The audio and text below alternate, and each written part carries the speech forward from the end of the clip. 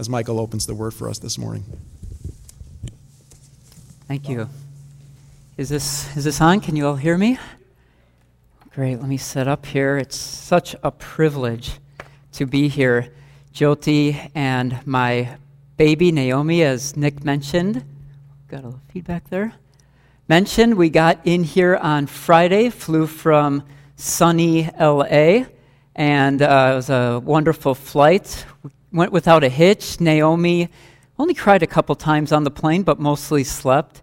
And after the last few months of speaking and interviewing via Skype with the elders and some of you folks whom I already met, it's such a wonderful experience to be here and to finally meet you and put a face to those I've been corresponding with as well by email and phone. And Jyoti and I and Naomi just feel utterly welcome here. So we thank you for those of you who have been hosting us, who have already fed us some good meals, and we are looking forward to getting to know you as we head down to the fellowship hall later and talk to you, and even throughout the rest of the week. So praise God for his goodness. Praise God that we are here this morning to worship him. You know, we all come together with one like mind, and there's nothing greater than having the opportunity to hear the word of God, and not just hear the word of God, but allowing the Spirit of God to work in our lives so that we can walk in Christ each and every day. And I am assuming that most, if not all of you, seek earnestly, desire to please God each and every day. And we're going to focus our attention today on a passage of Scripture from the Gospel of Matthew. And you can turn there right now and just put your finger on Matthew 16. And before we dive into Scripture,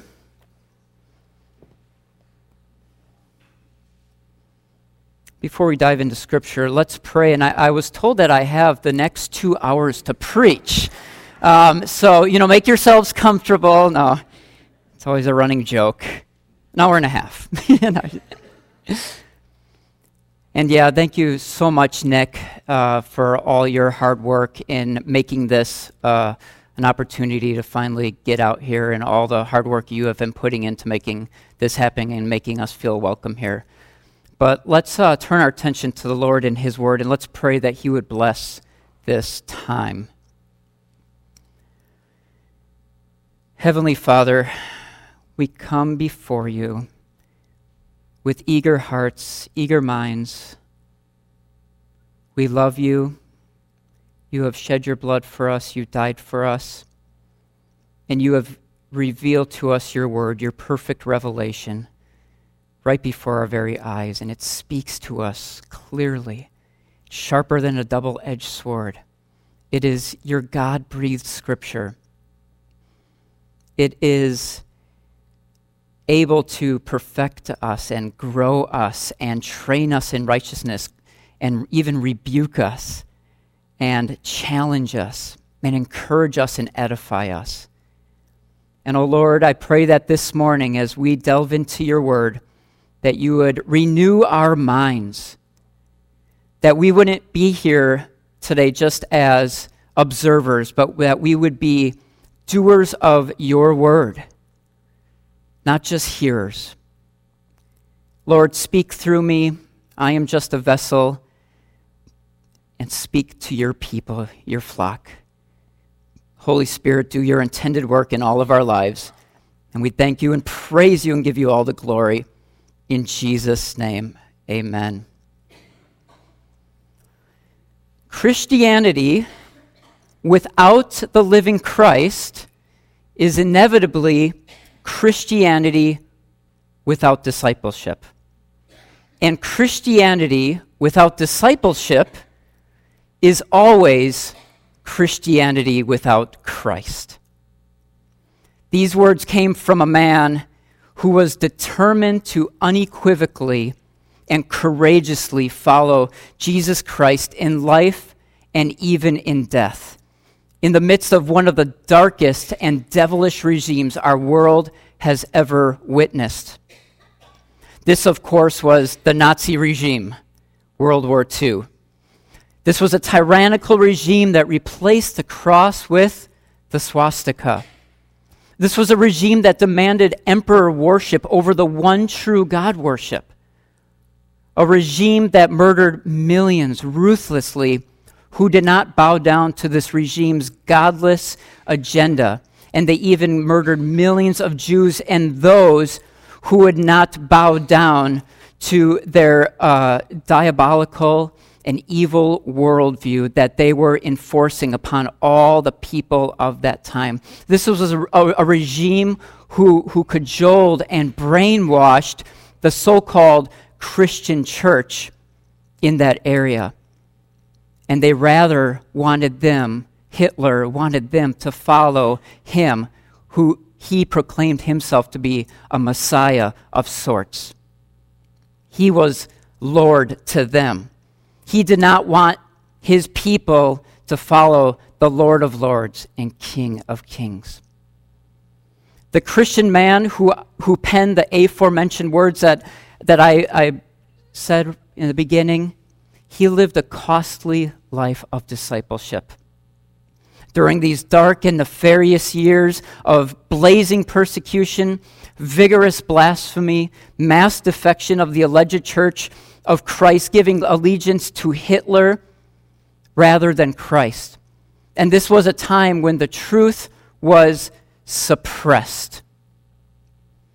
But this person was none other than Dietrich Bonhoeffer. I'm sure a lot of you have heard of him. He was a man who gave his life wholeheartedly to following Jesus Christ. He was a Christian who not only understood the implications, demands, and high cost of following Christ, but he was one who followed Christ all the way to his death in 1945 at the young age of 39, and he died in a Nazi concentration camp.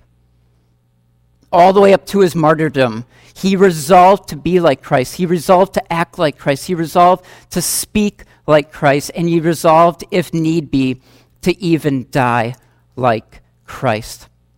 And he did this all in the power of the Holy Spirit, and he depended on the Word of God to guide him. A student and friend of his who saw him die right in front of his very eyes said of Dietrich Bonhoeffer, "I saw Pastor Bonhoeffer kneeling on the floor, praying fervently to God. I was most deeply moved by the way this lovable man prayed, so devout and so certain that God heard his prayer. At the place of execution, he again said a short prayer and then climbed the few steps to the gallows, brave and composed. His death ensued after a few seconds. In the almost 50 years that I worked as a doctor, I have hardly ever seen a man die so entirely to the submissive will of God." Dietrich Bonhoeffer's allegiance was to Jesus Christ. It wasn't to Adolf Hitler. It wasn't to anyone else. It was to Jesus Christ alone, no matter what threats came his way. When the majority of so-called Christians in Germany fell sway to the Third Reich, they worshiped the idols of the government, prosperity, comfort, and prestige. Not so with Dietrich Bonhoeffer. He wanted to demonstrate to the lost world around him who Christ is by the way he spoke, the truth, and the way he lived. His life was not his own, was it? His life was not his own. It belonged to Jesus Christ. His life was one of picking up the cross daily, dying to his own comforts, dying to his own agendas, and dying physically as well for the name and the gospel of Jesus Christ. And as he ultimately did, he paid the ultimate price of being hanged in the Nazi gallows. And he put his hand to the plow to follow Christ, never to look back, even if it meant suffering, even if it meant mocking, even if it meant being ostracized and being lonely, and even if it meant persecution. Bonhoeffer also said, and perhaps some of you have heard this quote from him, a very famous one, "When Christ calls a man, he bids him come and die." This, my friends, is true and authentic biblical, Christ-centered discipleship. this is what ultimately Christ calls all of us to. This is the call and command for all believers. Jesus doesn't have just a select few of disciples who he picks to pick up the mantle and follow him wholeheartedly. No, he demands that all who wish to follow him to come and die. And today we'll be looking at this passage in Matthew 16, at a passage that expresses this glorious and blessed truth for all of us who wish to go after Jesus Christ, wholeheartedly, audaciously go after Jesus Christ. So please, if you haven't turned there, Matthew 16, starting at verse 24.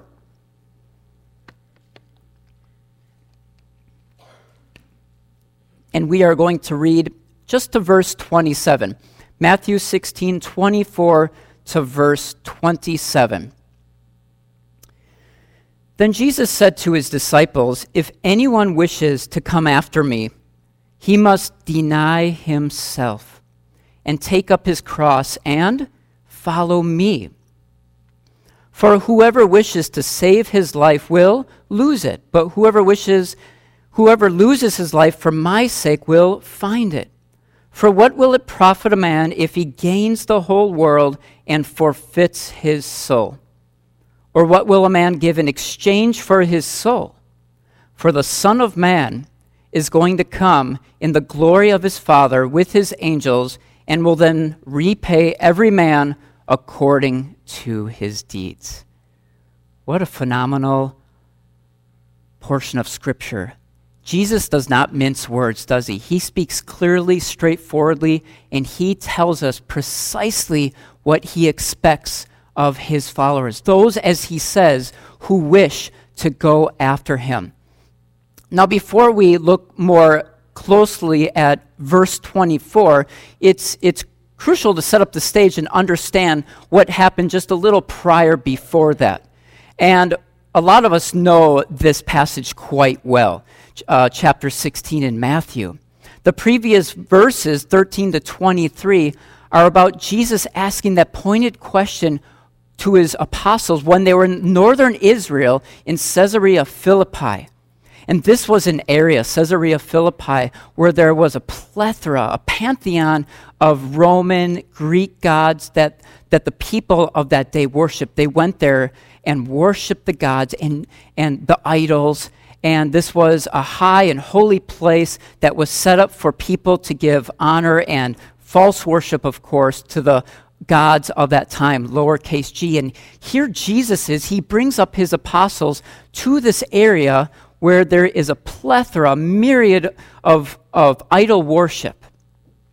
And Jesus asks this question, in this place, who do people say that I am? And his disciples answered, some say Elijah, some say John the Baptist, others yet say Jeremiah or one of the prophets. This is in verse 14. But then Jesus turned the tables and said, but who do you say that I am? And that's when we get the grand declaration by Peter, who at one point will say something foot and mouth, and the next point will say something glorious about God. And as we know, this was revealed to Peter by the Father in heaven. And what did he say to Jesus? You are the Christ, the Son of the living God. Verse 16. And then Jesus proclaims to Peter and the rest that upon this rock, upon the rock of the truth that you just proclaimed, that I am the Christ of the Son of the living God, upon this truth, Peter, the church will be built. And the powers of Hades, the powers of hell, cannot overpower it. And then after that, he warned his disciples not to tell anyone that he was the Christ. It wasn't yet his time to go to the cross and die, but he did tell them something that would have shocked their ears at that time. He told them that he was to suffer and to die at the hands of the Romans, at the hands of the government, at the hands of those who hate him, that he was going to suffer and die and then be raised on the third day. And you can't forget that the apostles and the people, the Jews back then, were looking for a political conquering Messiah that would come and make their enemies a footstool. And they were expecting that type of kingdom to be set up instantaneously. And yet here Jesus comes, the one who just was proclaimed as the Son of the living God, said he's going to suffer, he's going to die, he was going to be raised up. Jesus, what does this mean? And Peter even rebuked the Lord.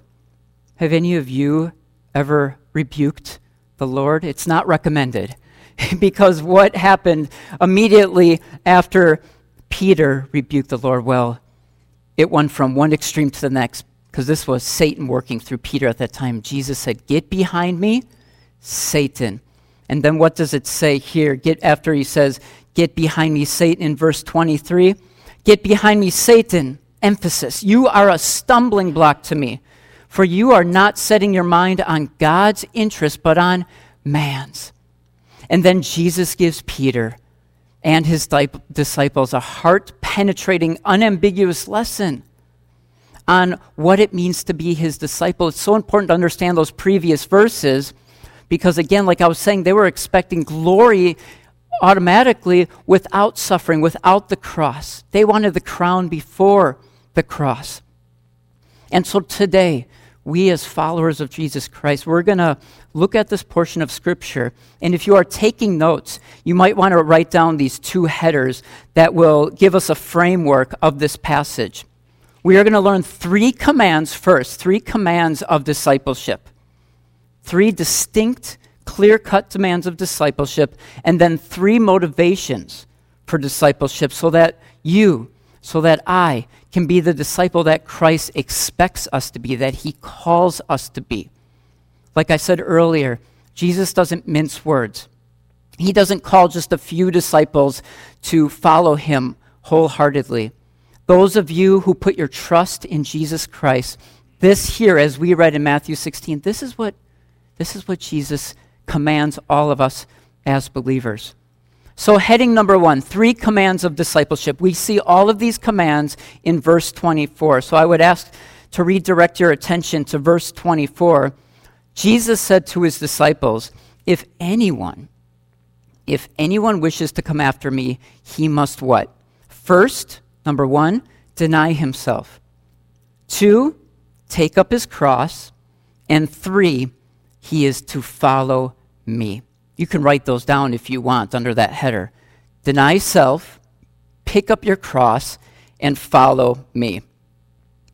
Now, like I said before, Jesus is continuing this talk in Caesarea Philippi. It's a beautiful area up there. I was just there a couple months ago and I had the opportunity to witness this grand, massive rock-faced wall where they had a temple built, the Romans, to their gods.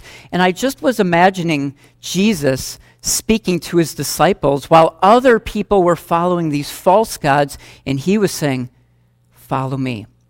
While these other gods were asking to be bowed down to them, Jesus was saying, I am God. You bow down to me. You follow me. You deny yourself. You pick up your cross.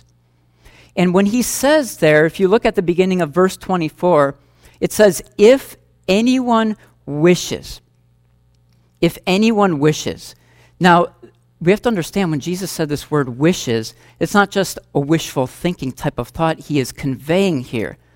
This is a coming or going after Jesus that is a decision that you and I have to make with absolute resolution. It has to be deliberate. It has to be purposeful, and it is voluntary. Jesus is a gentleman. He doesn't force anybody to come after him. But so if anyone wishes, these are the requirements, he says. It implies that it's a once and immediate thing. If you don't have to turn there, but in Luke 9, this is a correlating passage of Matthew 16, when Jesus is calling disciples to follow him, it's a once thing that they must do. If you remember Matthew, who was a tax collector, a vehemently hated man, he was sitting at his tax booth. Jesus walked up to him and said, follow me. Well, Matthew didn't just think, well, let me calculate what that entails in my life. Let me write down the pros and cons of what it means to follow Jesus. No, Jesus said, follow me. Matthew got up and at once followed Jesus Christ. And that is what Jesus is implying here when he says, if anyone wishes to come after me. So if you're sitting out there today and you hear this, if you desire to go after Jesus, he wants your heart. He wants you to come after him at once. He wants you to deliberate, yes, but he wants you to put the hand to the plow and not look back. In Luke 9, there were people who had myriad excuses. Well, I have to go bury my dad. I have to go take care of this business. And Jesus said, foxes have holes to sleep in, birds have nests, and the Son of Man has nowhere to lay his head. But you follow me at once, immediately.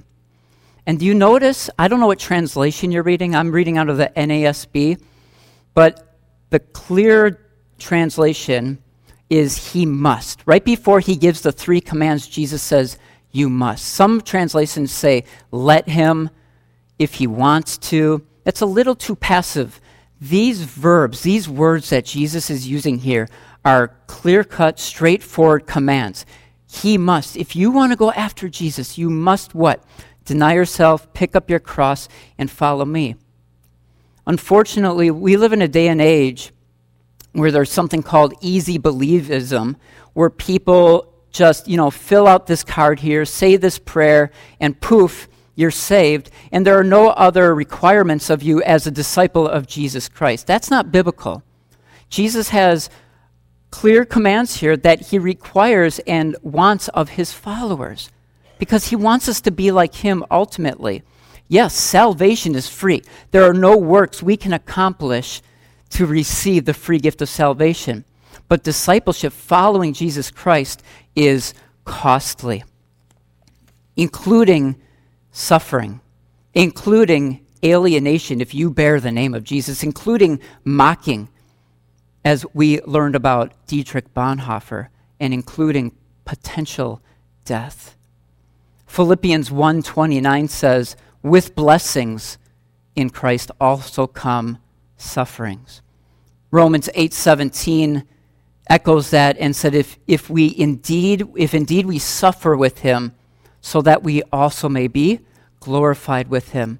Paul said in Philippians, I want to also share in the fellowship of the sufferings of Jesus Christ. So yes, there are a multitude of blessings for us who follow Jesus, but we also have to understand that when we pick up our cross and follow him, there also is going to be suffering and persecution for Christ. The first command that Jesus lists here in verse 24 that you must do, and you can write this down as number 1 under the commands of discipleship, is you must deny yourself. We also see these lists in Mark 8 and Luke 9. It must be important if they are repeated in Scripture like this. Jesus probably said this more than once in his earthly ministry. You must deny self. To your human nature, what automatically comes to mind when you hear the words of Jesus saying you must deny yourself? It makes a lot of us feel uncomfortable. It's not natural. That is precisely why we can't do it in our own strength. We are weak, but we need the strength and the power of the Holy Spirit in order for us to be enabled to deny self and carry out these commands. Now, a lot of times when we hear deny yourself, a lot of people take that the wrong way. A lot of times they're thinking, well, I have to go isolate myself and go live in a monastery and become a monk and just shut myself out from the rest of the world. Is that what Jesus means? When I was a missionary in India and I traveled to Nepal a lot, there were Hindus and Buddhists and a lot of religious activity going on there. And people would shut themselves out from the rest of the world and have no interaction, and they thought that this was a part of my religious duty. Well, that's not exactly what Jesus means here. Does it mean that we give up all pleasures and all pursuits of enjoyment in this life? No, not necessarily. We know as Christians we have the most joy and happiness than the world. So what does Jesus mean when he says deny self? Well, it means to a degree that you give up the right to yourself. You give up the right to your will, your natural inclinations and desires, but you exchange that. You don't just throw it behind you, but it's like a great exchange. You take up God's will. Your desires become his desires. Your will becomes his will. You want to reflect Jesus' attitude when he was in Gethsemane and he prayed, not my will be done, but thy will be done. It also means letting go of selfish desires, a me too attitude. It means not grasping to earthly security or material gratification. That's all you live for. I grew up in the 1980s where the self-esteem movement became very prominent. And it was all about you're good, you're the best, everyone gets a trophy. And I remember growing up with that. And the self-esteem movement is not really the most biblical. What we need more is not self-esteem, but God-esteem. Less self-centeredness and more God-centeredness. And this is what denying self is. Our esteem, our identity comes from, as Christians, being in Christ, identifying with him, being in union with him, having the traits of Christ as we walk in Christ. But in that process, we are shedding the self because our flesh is strong still, but we work on praying and depending on God and having each other as the body of Christ to shed the self and deny self. Ultimately, are you in charge anymore? Who's in charge? Who has replaced you on the throne? God has always been on the throne, but you thought you were on the throne. God is on the throne. I love Philippians 2:21. It alludes to the fact that we must seek after Christ's interest, not our own. Most people go after the interest of themselves, the interest of the world, but Christ said he wants us to go after his interest. Paul said not many, except Timothy, was going after the interest of Christ. Other people were just focused more on themselves and the world. Speaking of Peter, who at one point called Jesus the Son of the living God and then said, no way, Lord, you're not going to go to the cross. He at one time, as we all know, denied the Lord 3 times. When he said, no way, I'm not going to deny the Lord, but he did. But then later on, as he was restored, as he repented, he gave his life wholeheartedly to Jesus Christ. And what happened? History tells us that he was crucified on a cross upside down in Rome. He literally denied self and died for Christ. Paul says in Galatians 2:20, a verse that all of us should know. He said, I have been crucified with Christ. It is no longer I who live, but Christ lives in me, and the life which I now live in the flesh, I live by faith in the Son of God who loved me and gave himself up for me. We put Christ first in everything. He is the center of our life. We are now his doulos. As the Greek word says, it means slave. We are his servants. We follow him. He is our loving, caring master, and we follow his commands. No longer what we want to do. We want to follow him. Other aspects of denying ourselves includes not lording it over others. What are the 2 greatest commandments? This is the summary of the law. Love the Lord your God with all your heart, soul, mind, and strength, and love others as yourself. We put others first. Ultimately, we put God first. And don't mistake that when Jesus says, loving others as yourself, that we are to love ourselves more. The inference of that passage, of that verse there, is that we already naturally love ourselves. So in the same way that we love ourselves, we are to love others and sacrifice and put them first, put the interest of others first. That's an aspect of denying self. Another aspect is, and Romans talks about this a lot, especially in Romans 6, Romans 7, Romans 8, we hate our sin. If you are a true follower of Christ, you hate your sin. You want to mortify, you want to put to death your sin.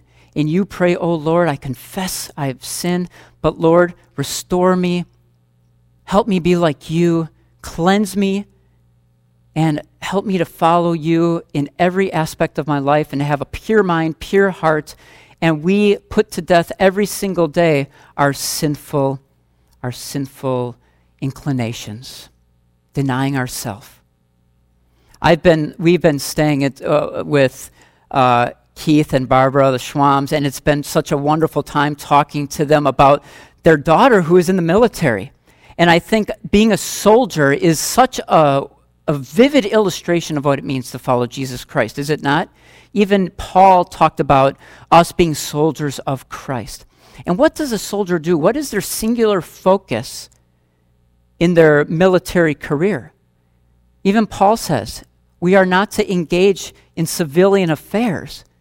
We are to put first our mission and to listen to our superiors, listen to our generals, and obey their commands. And as I've been talking to the Schwams, they've been telling us phenomenal stories about their daughter who is faithfully serving in the military and at times can't even call home because she has to focus on her mission.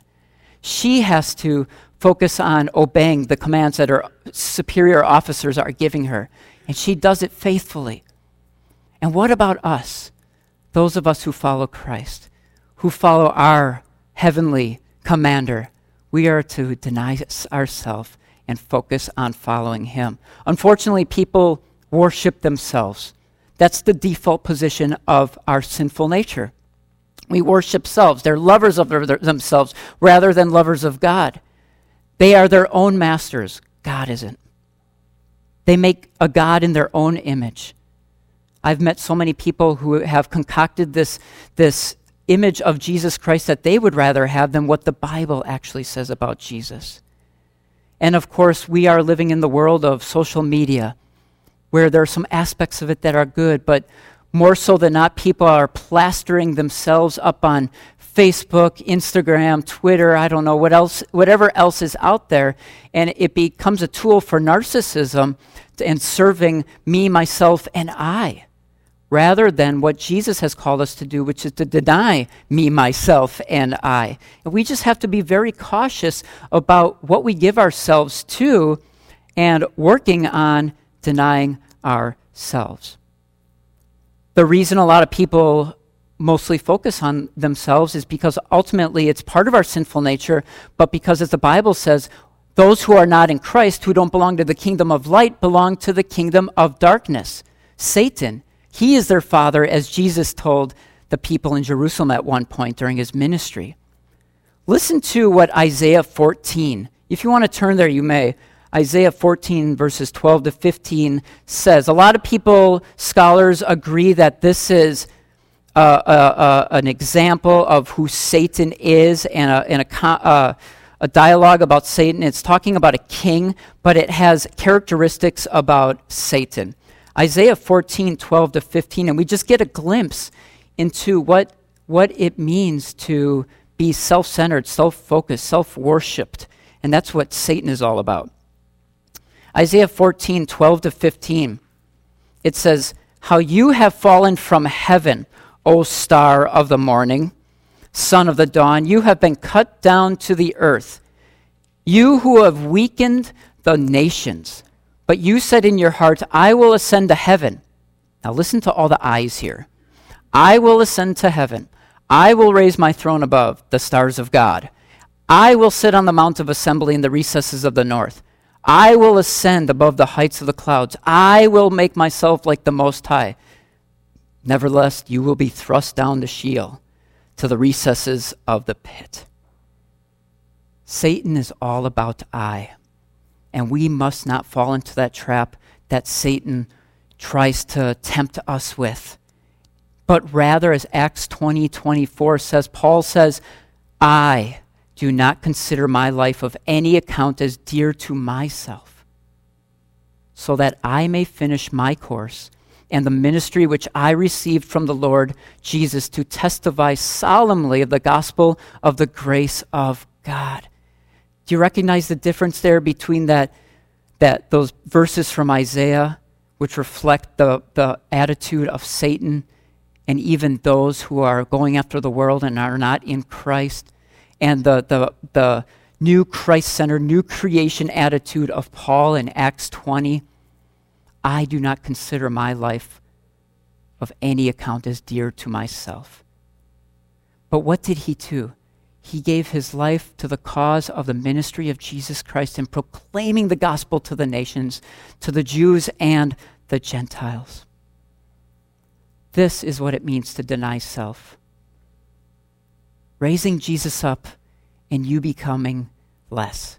John the Baptist, I may decrease so that Jesus may increase. That should be our heart attitude. What is our second command in verse 24? You must take up your cross. Now, we here in our culture hear that a lot, or maybe if some of us are wearing a cross around our neck this morning, and praise God for the cross. But put your shoes in the apostles during that time when Jesus said, you must take up your cross. What would have been going through their minds? Because they, as citizens of the Roman Empire, would have witnessed countless crucifixions, countless criminals being crucified horrifically on the roads of Palestine, on the dusty roads, criminals hanging up there with nails in their hands and nails in their feet for being rebellious citizens of that time. Of course, Roman citizens weren't crucified, but those who were, they got to witness that, and they got to see the embarrassing torture that those people went through. And they would have been shocked when Jesus said, pick up your cross. Because again, they were expecting a conquering, victorious Messiah. What do you mean, pick up? What do you mean you're going to go die? What does it mean that we have to pick up our cross? Criminals of that time who were convicted of a crime had to carry their own crosses. Rome would allow them, as they were walking down the roads by those people who were picking up their crosses, this would reveal to the people watching that the criminals were under and submissive to the rule they had been opposing. Now the same is with Christians. Before we were in Christ, we were not submissive to the will of God. We were rebels. We had the enmity, we had the wrath of God abiding upon us, as the book of Ephesians says. We were enemies with God.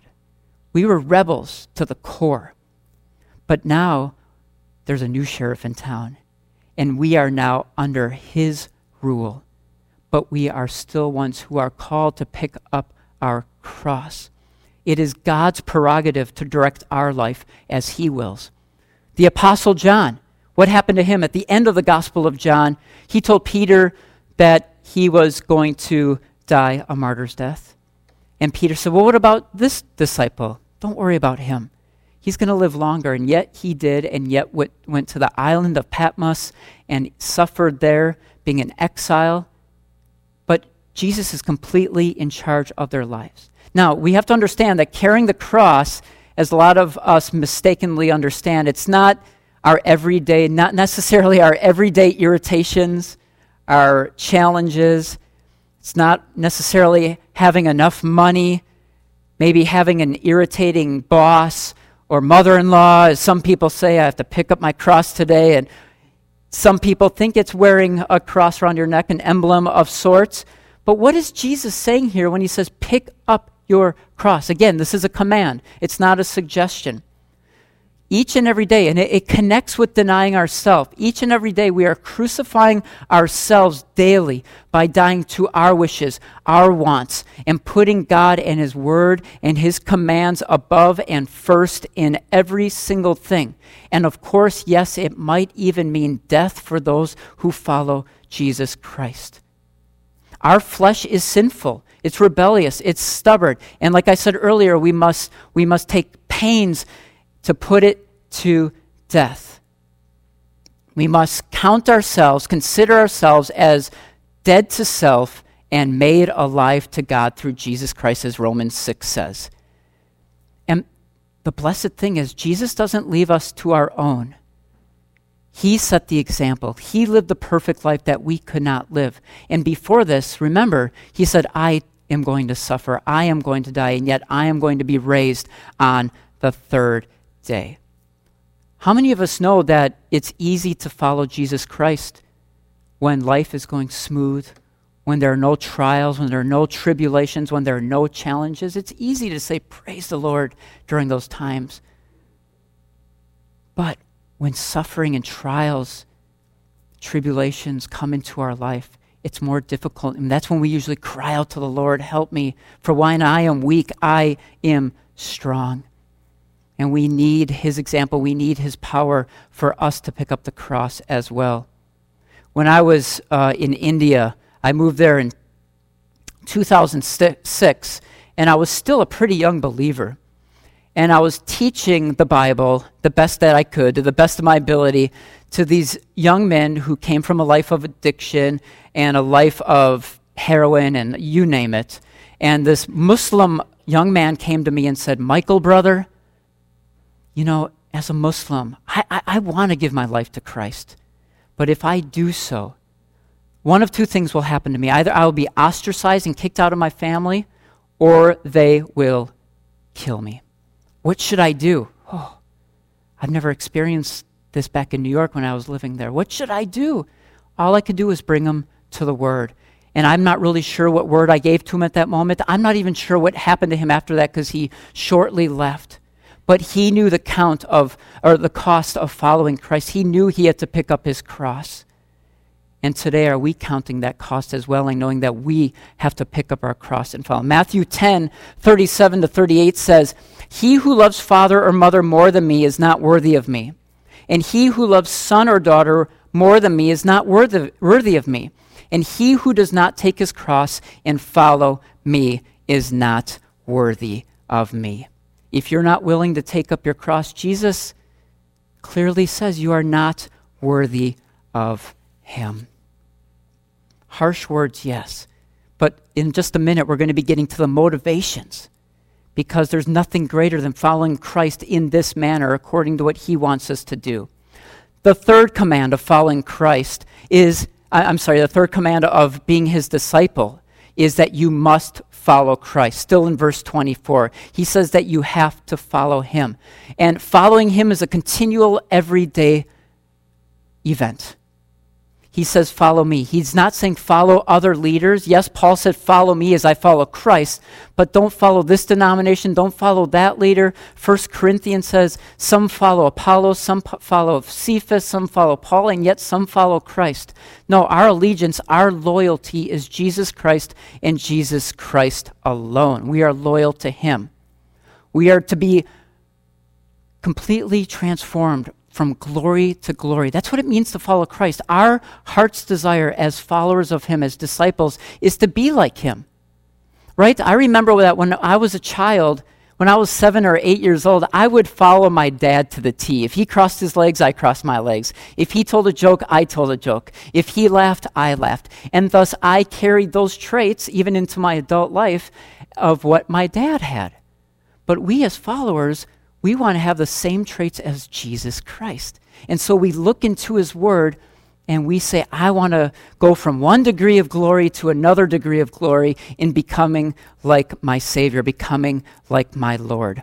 Luke 6:40 says, a disciple is not above his teacher, but everyone when he is fully trained will be like his teacher.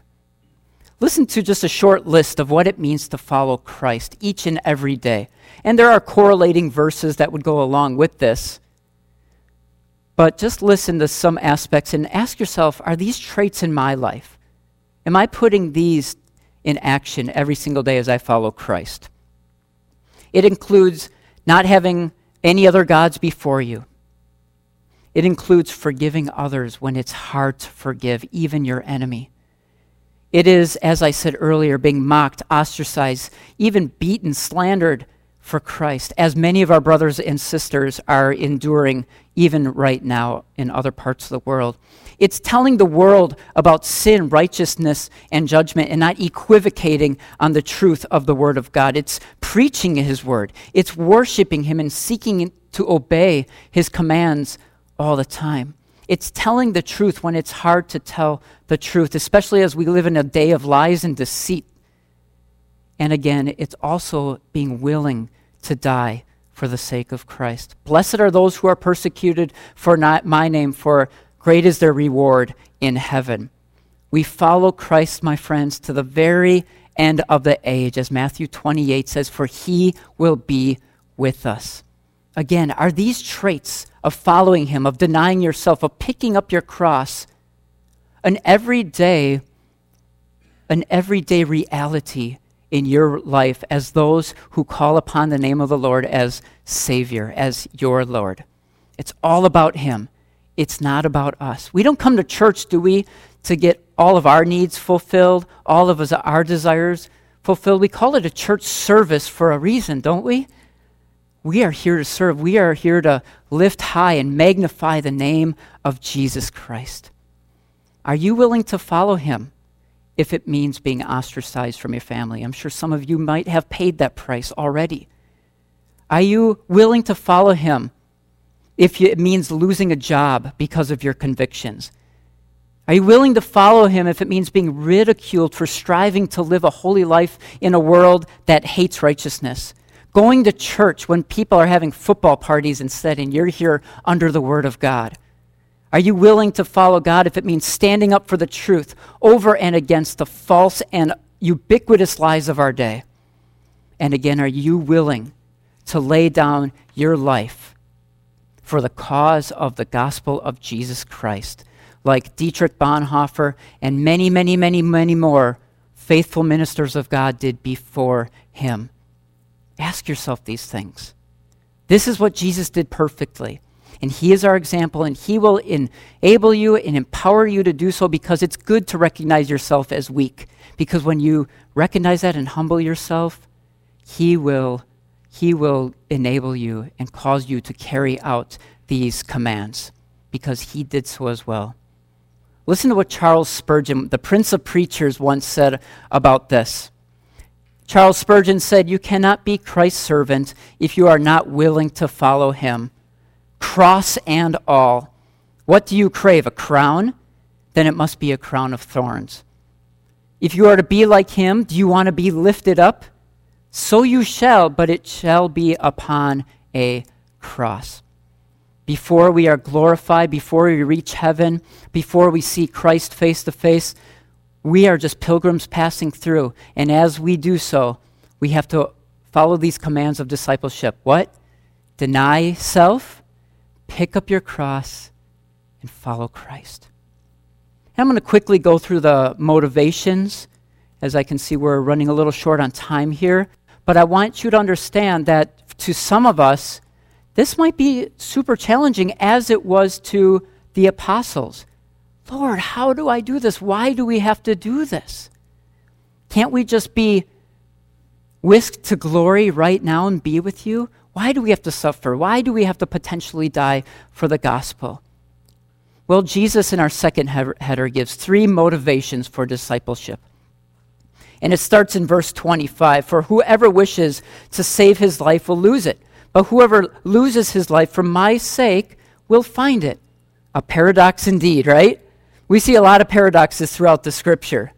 Some of them being, the last will be first, the weak are strong, giving is receiving. And here we see one, those who lose their life will find it. Those who lose your life will find it. But if instead you wish to save your life, if you wish to not obey the commands of Jesus Christ, you won't find true meaning and purpose in life. In Matthew 7, there were many people who said, "Lord, Lord." They had miracles, they prophesied, but they did not obey the will of God. And we have to be willing to lose our life in order to find it. Because when we deny ourselves, we are going to find true, abundant life in Jesus Christ. Someone once said, "A faith that is not worth dying for is hardly worth living for." True and abundant life and true meaning come only by knowing and following Christ, and perhaps even dying for him and for the sake of the gospel. Pick up your cross, lose your life for my sake and for the sake of the gospel. The second motivation is, and we have to understand, in the world that is dying and lost, we have to know the value of our souls and the value of the souls of people who are surrounding us who don't know Jesus Christ.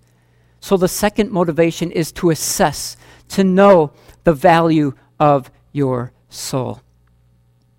Most people around us, most of those who are sinners, are going after fame, fortune, pleasure, success, prestige, cars, lavish homes, reputation, body image, drugs, self, me, myself, and I. But this isn't what identifies us as followers of Christ. The follower of Christ recognizes that his soul, the part of you that is immaterial, the part of you that can't be seen, the part of you that is your life, that defines who you are. The soul is what either goes to heaven or hell. The soul is eternal, and we must assess the value of it and base our lives around filling our soul, feeding our soul, and preaching the gospel of Jesus Christ, because we know that either their soul is going to one of two places, heaven or hell. And people's minds need to be directed on heavenly things rather than on earthly things, as Colossians 3 says. Now, as a caveat, I want to make sure that you understand that following Christ, assessing the value of your soul, losing your life to find it, that doesn't necessarily mean that you don't enjoy God's creation. You don't enjoy the good things that he has given to you in your life. You do. But ultimately it means putting him first and his things first. 1 John 2:15 says, "Do not love the world, nor the things in the world. If anyone loves the world, the love of the Father is not in him." The love we are to have for Christ must surpass all other affections. We must consider all other things as hatred, as rubbish, as Paul said in Philippians 3, compared to the surpassing knowledge of knowing Jesus Christ and his righteousness.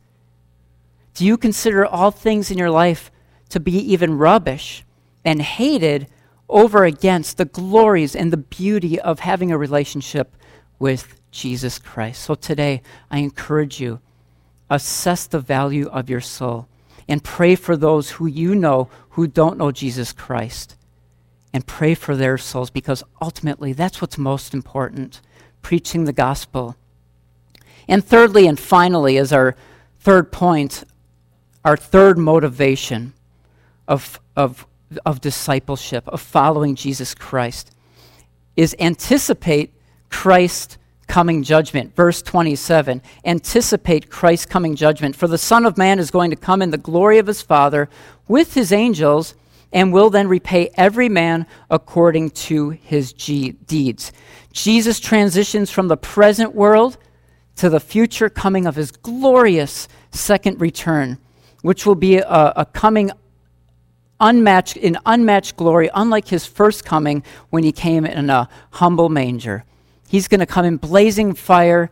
He's going to be the conquering Messiah, but he's also coming as the judge. He's coming as the judge. And that is one of our motivations as followers of Jesus Christ, because he is going to mete out rewards for those who have faithfully followed him. How many of you want to hear, "Well done, good and faithful servant"? I know I do. I can't wait to hear those words from my Savior as I seek to faithfully follow him. And this motivates me to follow him more and more and to obey his commands, to deny myself, to pick up my cross, because I know this life is momentary, it's transient. Our momentary afflictions are light and are not compared to the heavenly glories that you and I are one day going to experience in heaven for all eternity.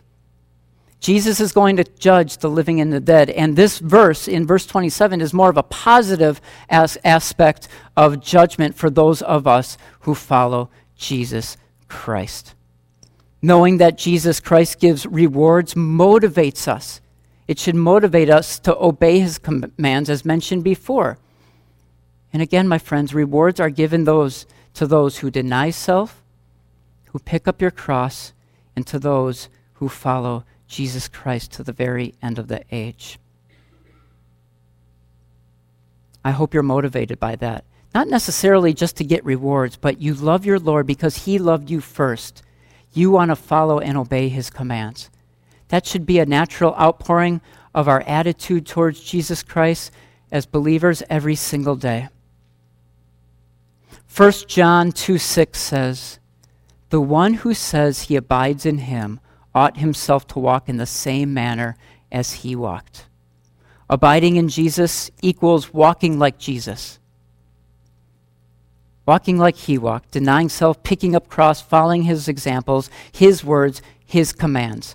Abiding in Jesus means losing one's life to gain it, understanding the infinite eternal value of your soul, and awaiting his judgment of rewards with great anticipation and being with him and being like him. But there's also a subtle warning here.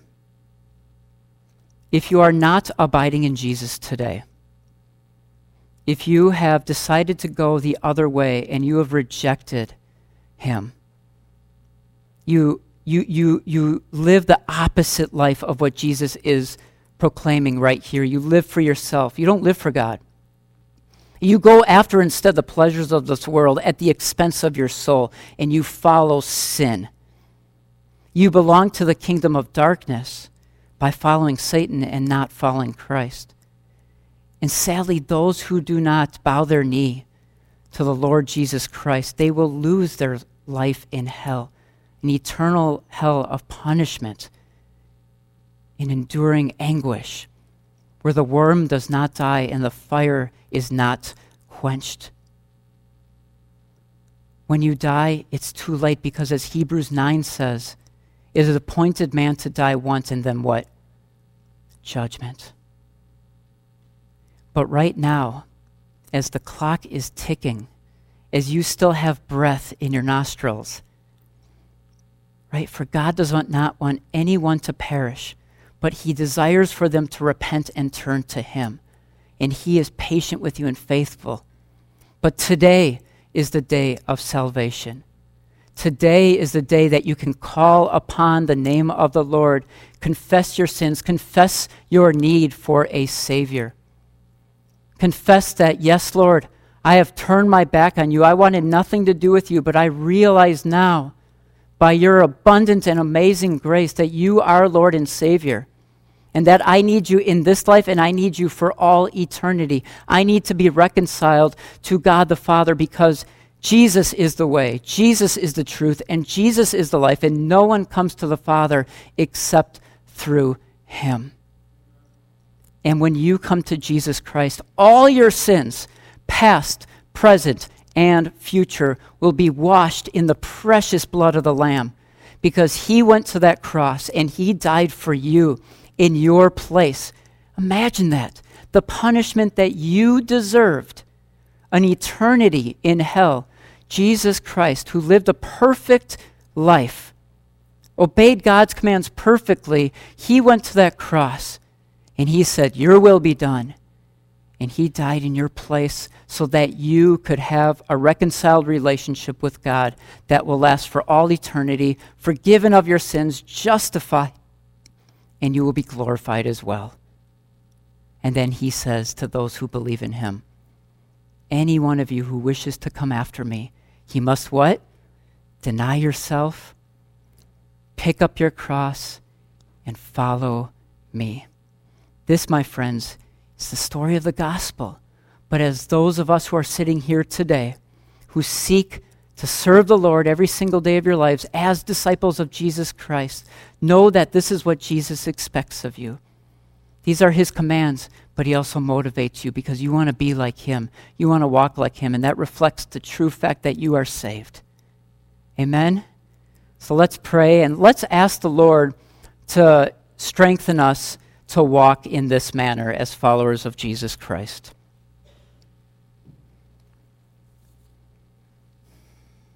Heavenly Father, we once again come to you, needy, beggars who are weak, and yet because you dwell inside of us, because your Holy Spirit is present, because your Spirit guides and directs us, it fills us with wisdom and understanding of your word. Oh Lord, how we need you to be able to live a life of obedience and discipleship. We want to please you, Lord, in our faith, in our walk. and we want you to be glorified. We don't want to bring any attention to ourselves. We want your name to be magnified, the matchless name of Jesus Christ. So, Lord, as we go from here, as we interact with each other, as we go about our week in the workplace, in the family, wherever we all may be scattered in the following week, help us, Lord, to deny ourselves, pick up the cross, and follow you. And help us to anticipate with great eagerness that day when you will come back and receive us, and you will give us your rewards. But the ultimate reward will be seeing you face to face and hearing those precious words, "Well done, good and faithful servant." Lord, we love you, and we continue to worship you in singing, and as we go from here in fellowship, may you receive the glory and the honor in Jesus Christ's name. Amen.